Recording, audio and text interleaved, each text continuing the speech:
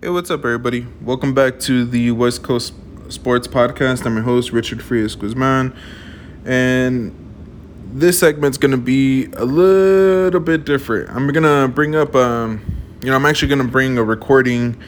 I found this just straight off of YouTube. It's an older interview of Russell Westbrook, but the first thing that I wanted to bring up here, guys, and it's I guess depending on who you talk to, some people have shown a lot of love to this player and they've been a little bit upset that we let him go for like nothing, or that we let him go in general. And the player that I'm talking about is Jared Dudley. Now, I paused a little bit there because maybe some of you guys don't even know who the fuck I'm talking about. No, I'm kidding, but no disrespect to Jared Dudley or anything like that.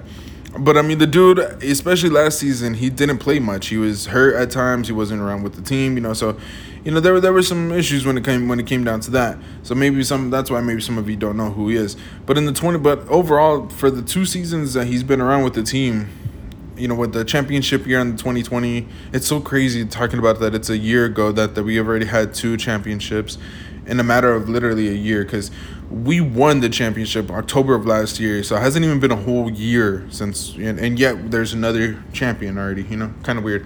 But anyways, I just thought it was weird. But anyways, guys, it feels like that championship year or championship was like 3 years ago for some reason. But anyways, here, guys, when it came down to Jared Dudley, the main thing that I noticed, and the main thing that I saw, and reports from all the players and everything, all his teammates on the Lakers, was that this guy was the ultimate teammate.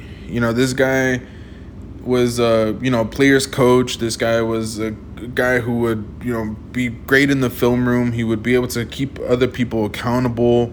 He was that bridge between some of the younger guys and some of the guys who haven't played with LeBron or AD or some of these other guys, to help them out to learn their role and to actually play championship basketball. So he was a big deal. If you ask me, and if you ask a couple other people who really knew the team, who really had the time to, do their research. Now, that was great for those 2 years, and for those 2 years that we really needed him, because that was something that I think we did need, This year is a little bit different, though, if you ask me. I've noticed, or if you guys notice as well, there's a lot more veterans on this team. There's a lot more guys who have a certain, pedigree, a certain, swag about them, a certain, they carry a certain name around the NBA. I mean, you have Carmelo fucking Anthony on the damn team. You have Dwight Howard on the team. You have Anthony Davis on the team. You have Russell Westbrook on the team. You have guys who have been around. You have Trevor Ariza, who's a champion. You have Kent Bazemore, who's a champion. You have guys who know how to play the game of basketball on this team. You have guys who have played with each other as well. These guys are familiar with each other. Russ and Carmelo have played. Of course, Dwight and Bron have played, and AD and Bron. You have all these guys who in some way or shape or form are familiar with playing with each other for the most part. So there's not really much of a need of a player coach, to help out some of the guys who are not familiar, because they are familiar with each other. You don't really need a guy who's going to maybe show some of the younger guys, how to play a certain role or something like that. I feel like this team is, so there's a certain level of self-awareness, I think, with this team, because they're veterans, because they're, guys who have been through many battles before. So me, but that might just be me. But overall, if you guys haven't heard, he did move over to the Dallas Mavericks, and not as a player, which is what really surprised a lot of people, or maybe not. He had been. It looked like he was kind of getting closer to the end of his career, and he wanted to maybe transition into a different role. But he joined Jason Kidd over at the Dallas Mavericks as an assistant coach to sit alongside with him, which I'm very happy for him, very proud to know that more. One of the things that I'm always happy to see is that people that had their time with the Lakers, that they continue to do good.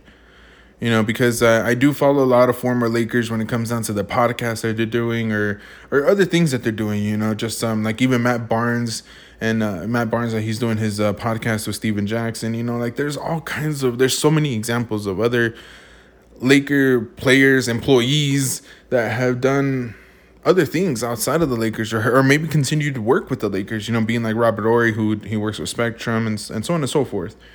But anyways, it is just a good thing to see. But anyways, you guys, the last, it is just a little sad to go in here to see him go, but I do think that he's going to move on to bigger and better things, and so are we.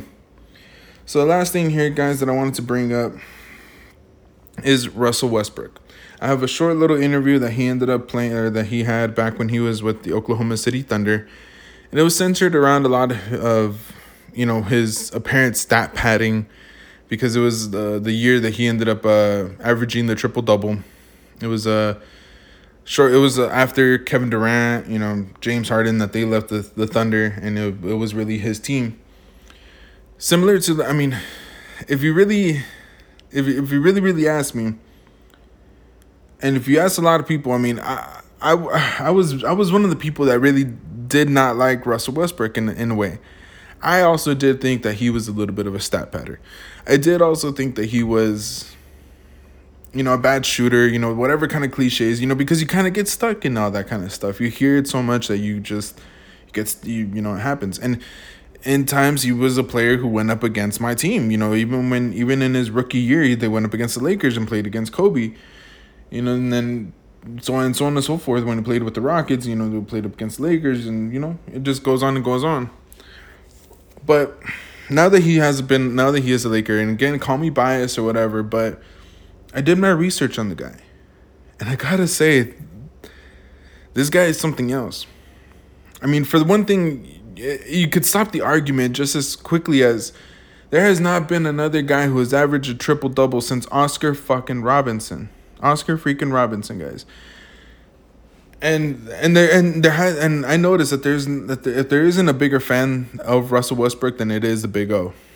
This guy talks about how Russ is just an absolute monster, how he's a different kind of player. He comes from a different class, a different breed of guys.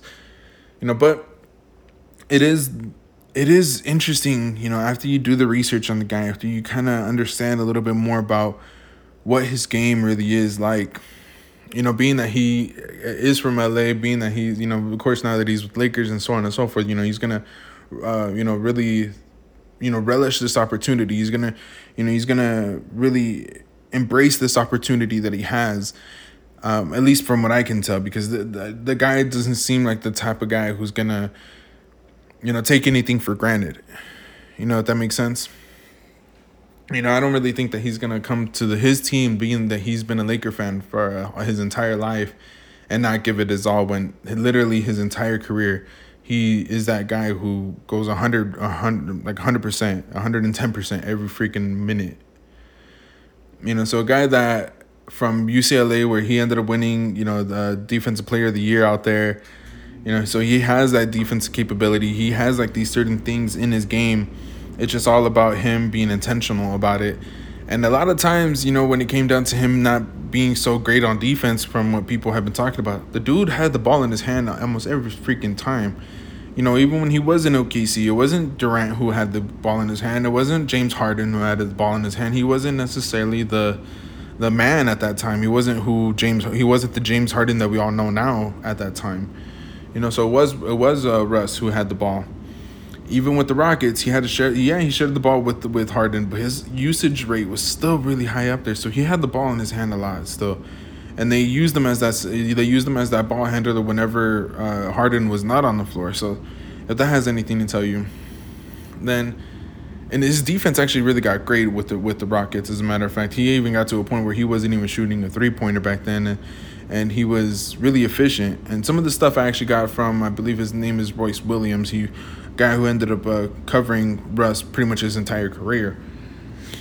Now, the main thing here that I'm going to play here, the interview with Russ, where he actually talks about, stat padding. He actually kind of mentions, what his idea is about stat padding, and I love his reaction about it. I love how he just kind of shuts anybody up about it. And here, I'm just going to go ahead and play it here, guys. Take a listen. A lot of people make jokes about, whatever, stat padding or going to get rebounds. If people could get 20 rebounds every night, they would. people could, if I could get 15 rebounds, they would. The people that's talking or saying whatever they need to say, they should try and do it and see how hard it is. Since everybody's so, everybody wants to be talking, and I'm tired of hearing the same old rebound this, stealing rebound, all this shit. I take pride in what I do. Come out and playing, and I get the ball faster than somebody else get to it. That's just what it is. If you don't want it, I'm gonna get it. Simple as that. All right, guys. So that's that interview with Russ back then with the Oklahoma City Thunder. I mean, the guy hasn't let up from that mentality ever. The dude just came from a triple-double season last season with the Wizards. And this is the other thing here that I wanted to mention here, guys, because in his press conference, and you can find this like on YouTube, Lakers.com, his press conference when he first was announced as a Laker, he talks about how his job is just gonna be to make his teammates better, to make LeBron better, to make their job easier, and that's all he's done all his career. And now that I've done my research on the guy, I mean, Kevin Durant won scoring titles with the guy, and he was considered Russ was considered a ball hog, and this guy helped Kevin Durant to win scoring titles. Last year, Bradley Beal was second in the scoring title votings to Steph Curry, and who the hell's gonna be Steph Curry with the freaking monster year that he had last year? But just think about that, guys. Like, this dude was able to, average a triple-double. And it wasn't even like a triple-double where he barely got, where he barely averaged, 10. He led the league, I think, 11 assists or something like that. And it was like 10.5 or 10 point something, like almost 11 rebounds as well. And it was 20-plus points. So that's a one hell of a triple-double to be able to average that for the whole season. So, you ask me, guys, I'm pumped. I'm so excited to see this guy play in the Laker jersey. I mean, the dude's going to be playing, the dude similar to like Quinn Cook, for the 2020 year. He's going to be able to live out his dream. Every guy who grows up a Laker fan wants to become a Laker at some point. Dreams about being able to go ahead and shoot that ball in Staples or in the Western Forum, depending on when your fandom started. But that's going to be it for this podcast here, guys. I hope you guys really enjoyed it. I hope you guys enjoyed the episode. I'm really hoping that this new format or this new platform is really working out.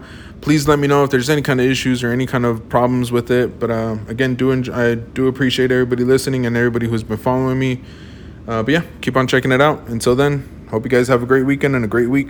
Peace.